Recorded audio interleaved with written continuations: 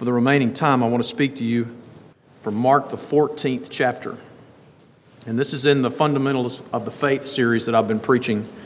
And as you know, if you've been listening to those, we've been using the Articles of Faith from Zion Primitive Baptist Church, which established Bethlehem in 1901.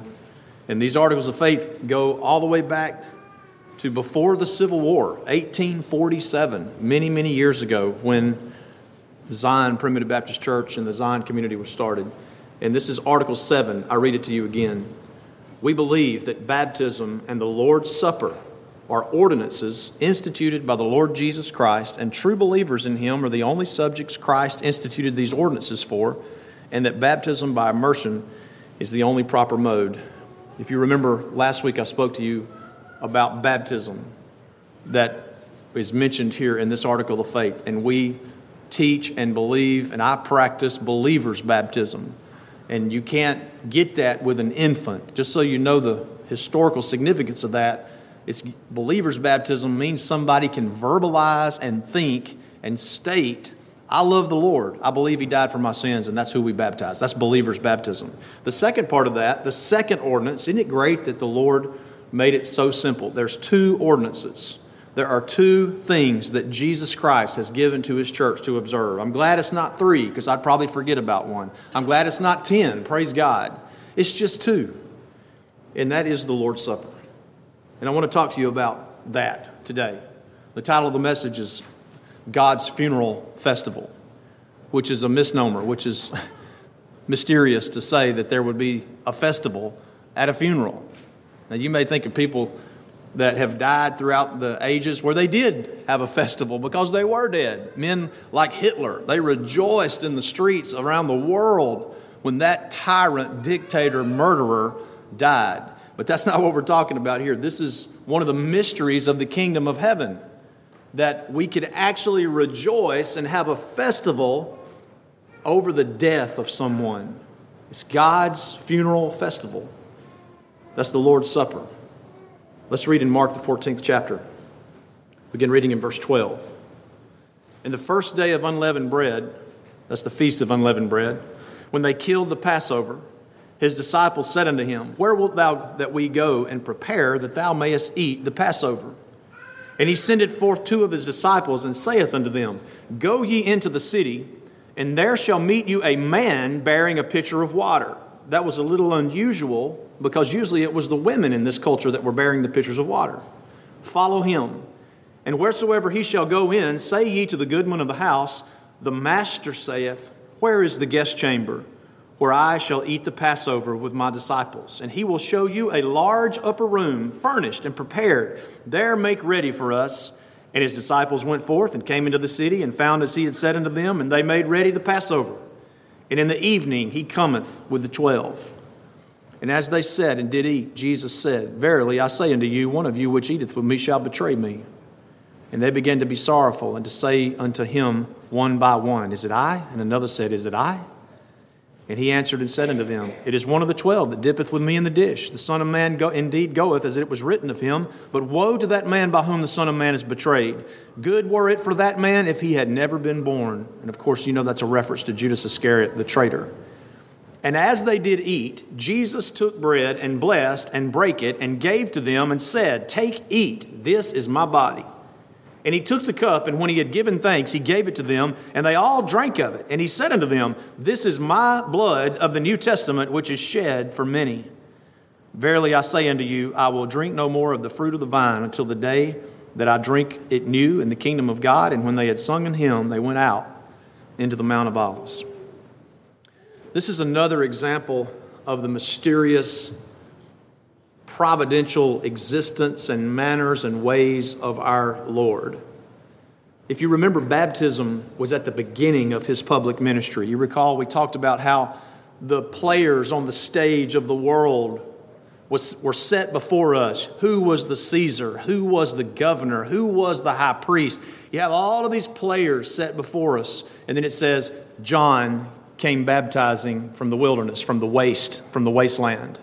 And Jesus, in front of those thousands of people were gathered there, from the Pharisees, the legalists, the religious elite, to the publicans, the tax collectors, the soldiers, the common people. Everybody was gathered. Everybody that was anybody was gathered out there on the banks of the Jordan River when Jesus publicly stepped out in his first public step of your salvation. And what did he do? He demonstrated his death on the cross, his burial in the grave, and his resurrection out of the grave by being baptized. Did they fully understand what all the significance of that was? Absolutely not. But he made it clear that he was there. It was public declaration. And you recall that very publicly the Spirit of God in the form of a dove descended upon Jesus. And the Lord said, "This is my Son." And that's why he came baptizing, John the Baptist, to identify who the Son of God was. Nobody else had that happen to them. It was very public, you see. And now here, that was the first ordinance, right? So now here, at the end of his public ministry, something's fixing to change. A major change is about to take place the very next day as the Lord is going to go to the cross and he's going to give up his life and he's going to be resurrected. And it's going to be a shift in who he is and who he was and what he did. It's going to be a total confirmation of everything that he was and is when he's resurrected. So at the end of his public ministry, when he's about to depart from his disciples, it's very different. You see the distinction? He takes them into a guest chamber in a very private, intimate circumstance, and he imparts to them the Lord's Supper. Now, it's very notable if you'll read the accounts of the Lord's Supper in the Gospels. There's a couple things to really latch onto. One is this. It is very clear when you put all of the Gospels together, it's very clear that Judas Iscariot had left before the ordinance of the Lord's Supper was implemented. The traitor is gone. And so he's there with the 11. And he imparts this to them in a very intimate, private way. The second thing to latch onto is this. He is not observing the Passover at this point. It says while they were eating, or even after they had completed the Passover, he institutes something different. It's something new. It's something they never heard of before. So pay close attention to why it is important that this is not the Passover that he is implementing. I've referred to it like this through the years. It's like it's the perfection of the Passover. Because he is now being viewed as the Lamb. He is now, see, in the Passover, you had the bread, unleavened bread, and you had the wine, and you had the herbs and all of that type of stuff, and you had the lamb on the table. So when they finish that, when they finish that physical lamb, and they eat what they're supposed to eat, and they drink what they're supposed to drink, then the lamb is gone. That physical lamb is gone, and he implements the Lord's Supper, and where is the lamb? Do you get that? He is the lamb. He's the Lamb of God. And this is his funeral celebration. You see, it was quite a different experience for those apostles as they sat there and he imparted these things to them. They're very sad because the implementation of the Lord's Supper was a signal to them that he is about to leave. He's fixing to leave us. And the longest recorded sermon of the Lord Jesus Christ, if you put the 4 gospel accounts of the Lord's Supper together, you will find in the book of John, the longest recorded sermon of our Lord is given after the implementation of that Lord's Supper. It's amazing what he says. I tell you, he knew exactly what to say to prepare those apostles for what was coming. And they had questions all through it. He begins by saying, "Let not your heart be troubled." That's one of the first things that he says. He knew that they were troubled. Child of God, let me tell you, the Lord Jesus Christ knows your troubles. He knows what you struggle with. He knows what bothers you. He knows what tempts you. He knows how you deal with things and how you don't deal with things. He knows everything about you. And he says the same thing to you today as he said to those apostles. Let not your heart be troubled. In my Father's house are many... You know, it's amazing. It's amazing what he didn't say there. Let not your heart be troubled. Because next week you're going to find that your bank account is overflowing and you've got plenty of money to pay the bills. Is that what he said? Let not your heart be troubled, because I'm going to, by my power, eradicate the practice of child sacrifice and abortion for the rest of time. We'd all be like, oh, wow, what a relief. That takes that trouble away. Let not your heart be troubled. I'm going to pay your taxes for the rest of your life. If you're self-employed, you would have even more of a joy in that. Those are not the things that he said, child of God. He said, let not your heart be troubled, for in my Father's house, far away from here, there are many mansions. He pointed them away from this world. He pointed them away from what was troubling them. He says, if I don't go away from you, I cannot return to you. He was preparing them for that. Child of grace, if you wonder why he waits so long and why these things seem to get worse and worse, and I expect they only will get worse and worse, don't ever forget that the Lord who sits upon his throne, who imparted that ordinance in an intimate, private ceremony with them to celebrate his death, he's coming back, and there are mansions prepared in heaven. And he says to you, let not your heart be troubled. Isn't it interesting that that's a phrase that is so often used at funerals? I've used that phrase at funerals. Let not your heart be troubled. Think about that. It's a phrase that's so often used in funerals today. And Jesus Christ used it at his own funeral. Let not your heart be troubled. I love how Jesus finishes chapter 16, one of my favorite verses in the Word of God. I love them all. But he says basically, in this world, you shall have tribulation.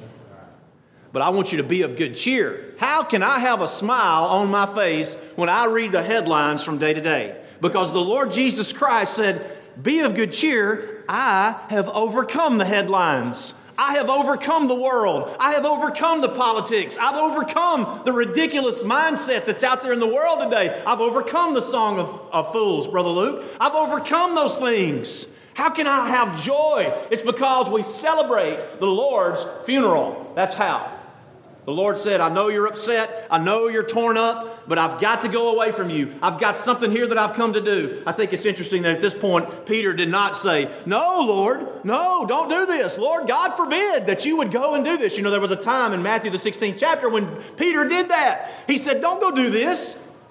And what did Jesus say? That man who had just professed that thou art the Christ, the Son of the living God. He just said, Jesus said, whom do men say that I am? And then he said, who do you say that I am? And Peter said, thou art the Christ. And then he turns right around within minutes, within seconds. And he says, I must go to Jerusalem and I must be sacrificed and I must, die and all of that. And then Peter says, God forbid, no, don't let that happen. And what did Jesus say? The man who had just professed that he was the Christ, he said, get thee behind me, Satan. If you can't identify with that, then you're not very much in touch with your own human nature. Because we are extremists. We go from one extreme to the other. Oh, I'm professing the Lord on Sunday morning, but on Monday morning, I'm thinking, how am I going to make it through this week? That's Peter. I can identify with him so much. But Peter didn't say, God forbid, at this point. But Peter did say, at one point, he said, Lord, I'll go with you. Peter said, don't go, Lord. And the Lord said, get thee behind me, Satan. And here Peter says, Lord, then I'll just go with you. And the Lord looked at Peter and he said, Peter, before the night is over, you're going to deny me 3 times. Not me, Lord, not me. Now, these other guys might do it, but not me.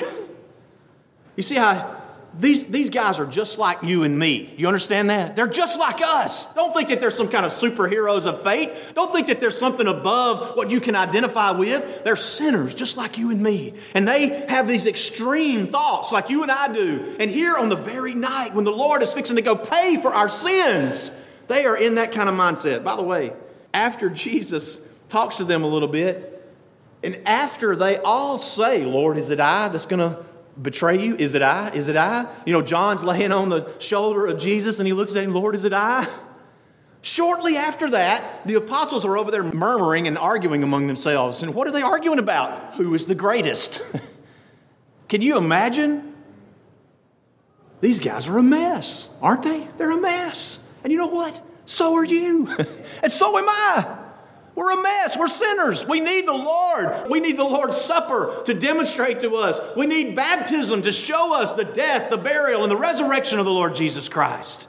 This is the mystery of the experience of Christ in this life, that He would implement something like this to celebrate his death. So you see, from a practical side, they went up into an upper room, very different than his public baptism in front of thousands. At the end of his physical public ministry, they go up into this upper room, and from the world stage that was set before us, they have this little private upper room. I've always been curious about the man who prepared the upper room. The Lord laid it upon his heart to prepare that upper room, and nobody was there to begin with. Maybe this guy was a publican. Maybe he was an outcast, but obviously he didn't have a whole lot of friends. And it's interesting to me that the Lord Jesus Christ selected that man who the Lord had laid. I wonder how many years he had laid an upper room and prepared it. And now this year, the Lord Jesus Christ and his apostles are going to be there.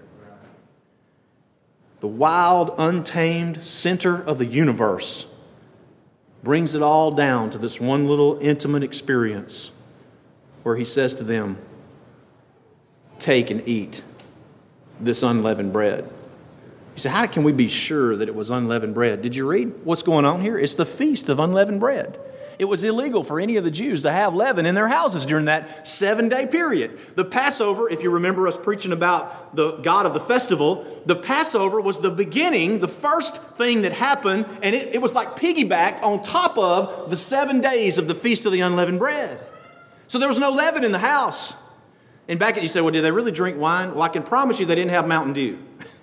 They didn't have Pepsi-Cola. They didn't have Coca-Cola. The only 3 things that they had to drink back in those days basically was milk and water, which had to be purified often. If they didn't purify it, it led to health issues.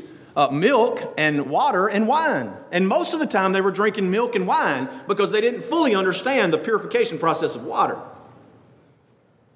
I was thinking about that, I love ice, don't y'all?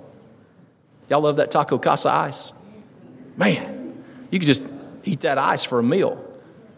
I've had to tell a few of my kids, quit, what are you chewing on? Ice.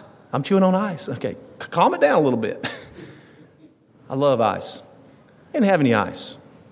You couldn't put ice in your milk, couldn't put ice in your wine, couldn't put ice in your water. Everything would be kind of drab, sort of dull, wouldn't it, without ice? Think about those little bitty things, brothers and sisters. What if all of the ice in the world was gone all of a sudden? Could you make it? Could you survive without your ice? They didn't have ice. They didn't have ice. They had milk, water, and wine. I'd submit to you that every church in the United States of America probably would still be using wine in communion if it hadn't been for Prohibition back in the 1920s. Unbelievable what happened in those days. But they used wine, and they used unleavened bread. And he transmitted this ordinance to them. It was not a magical thing. He did not take his body and infuse his body into the bread and his blood into the wine. It's not a what some call transubstantiation, where it becomes that. It was a symbol, you see? It was a symbol. Do this in remembrance of me. He didn't say do this because it is me. He said do this in remembrance of me. So he transmitted this ordinance to them like he had transmitted baptism very publicly. And those where his followers could have had no more intimate experience than what they had there in the upper room. A deep, intimate, inward look at the death, the burial, and the resurrection of the Lord Jesus Christ. You see, baptism was an outward manifestation of the gospel. The Lord's Supper, if it's a good way to put it, was an inward digestion of that. You see, it was very public in baptism, but this was a personal thing in the Lord's Supper. And when you take of the Lord's Supper today, all these hundreds of years later, it should be a personal thing. You're celebrating the death of the Lord Jesus Christ. Jesus said, "This do in remembrance of me." The word there, the Greek word, if it does anything for you, is anamnesis. It's where we get our word amnesia from.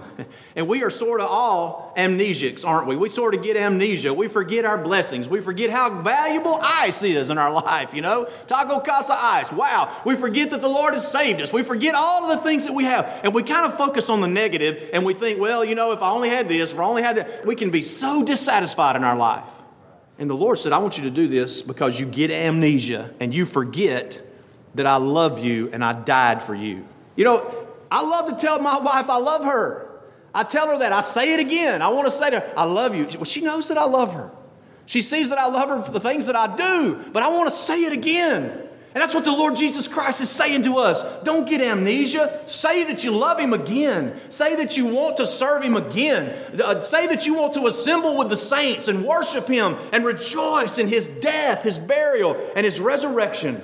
Show it until He comes somewhere on the planet. You've heard preachers say this before, I'm sure, especially if you listen to old Baptist preaching. Somewhere in the world, God's people, until the end of time, till the Lord comes back, will be observing the Lord's Supper. He said, "This do in remembrance of me." We have no guarantee that it would be here in the United States of America, especially the way the culture's going. We don't know where in the world that will be, but the Lord said, "Do this until I return." Just like He said the gates of hell would not prevail against His church, the Lord's church will be somewhere in the world someday when the Lord comes back. I hope it's sooner than later. I hope it's here. I pray to God that the children and the grandchildren and the great-grandchildren of those that are gathered here would be worshiping the Lord in this area, but there's no guarantee for that. But the Lord said, "I will be worshiped, and the Lord's Supper will be observed somewhere in the world until I return." He said, "Do this in remembrance of me." I want you to think about the things that you do for remembrance. I think about Christmas. I think about Thanksgiving. We're not going to miss a Thanksgiving celebration, are we? We're not going to miss a Christmas celebration. I am a celebration freak. I love to celebrate. I love to get people together. I love to fellowship. I am a junkie on that type of thing. I love it. I look for reasons to get together, small groups, large groups, big groups, whatever. I love to celebrate. And, I'm a very selfish and self-minded person. I like to celebrate my birthday. Don't you? And when Sister Tracy, a couple years ago when she turned 50, sorry, Sister Tracy, but everybody knows you turned 50 because we had a surprise party. So we had that surprise party for Sister Tracy. And man, I played that down all day. I played it down. Oh, happy birthday. It's a big day, I'm telling you, I had worked her up into a frenzy by that afternoon. What's going on here? Why aren't we going to eat? Why aren't we? She wasn't that bad. I'm just kidding. But she was a little worked up, just kind of playing it down. Well, then we show up, for the surprise, and everybody's there. Hey, surprise! And she's all boo-hoo and all of that, So, we like to celebrate our birthdays. I like to celebrate mine. Now, a few years ago, a couple that's not here today that will remain nameless took away my birthday because they got married on that day, So I really don't have a birthday anymore. Madison and Heath, they got married on that. Y'all don't tell them I said that. Maybe they'll listen to it on the podcast. But my birthday's gone now. I can't say anything because when Sister Tracy and I got married, we took away little 2-year-old Meredith's birthday because we got married on her birthday. But we love to celebrate, don't we? Anniversaries, birthdays, Thanksgiving, Christmas. We love those kind of things. And this is the most important celebration that you could ever attend and that you could ever put an emphasis on. Ever. And I'm not just talking about, showing up a couple times a year for communion time. Yes, we need to show up for communion, for God's funeral festival. We need to show up for that for sure. But each week that we worship God, we are celebrating the death, the burial, and the resurrection of the Lord Jesus Christ. You see? Listen, we need to observe these things. We need to keep them dear to us. If you're sitting there today and you say, well, I really didn't know that I believed that. That's part of the fundamental, foundational, milk of the word truth that we as Baptists believe is that the Lord Jesus Christ implemented 2 ordinances. And He gave baptism in a very public way. He gave the Lord's Supper in a very private way. And the Lord's Supper is for the baptized, you see. And we should never forget what He did for us. He said, remember, remember, remember. Don't forget that I gave my body. Don't forget that I shed my blood for you. Church, the Article of Faith says, we believe that baptism and the Lord's Supper are ordinances instituted by the Lord Jesus Christ. Do you believe that? Amen. I do too. If I didn't believe it, I wouldn't preach it to you. Let's build our lives around these foundational principles. And let's continue to celebrate God's funeral festival.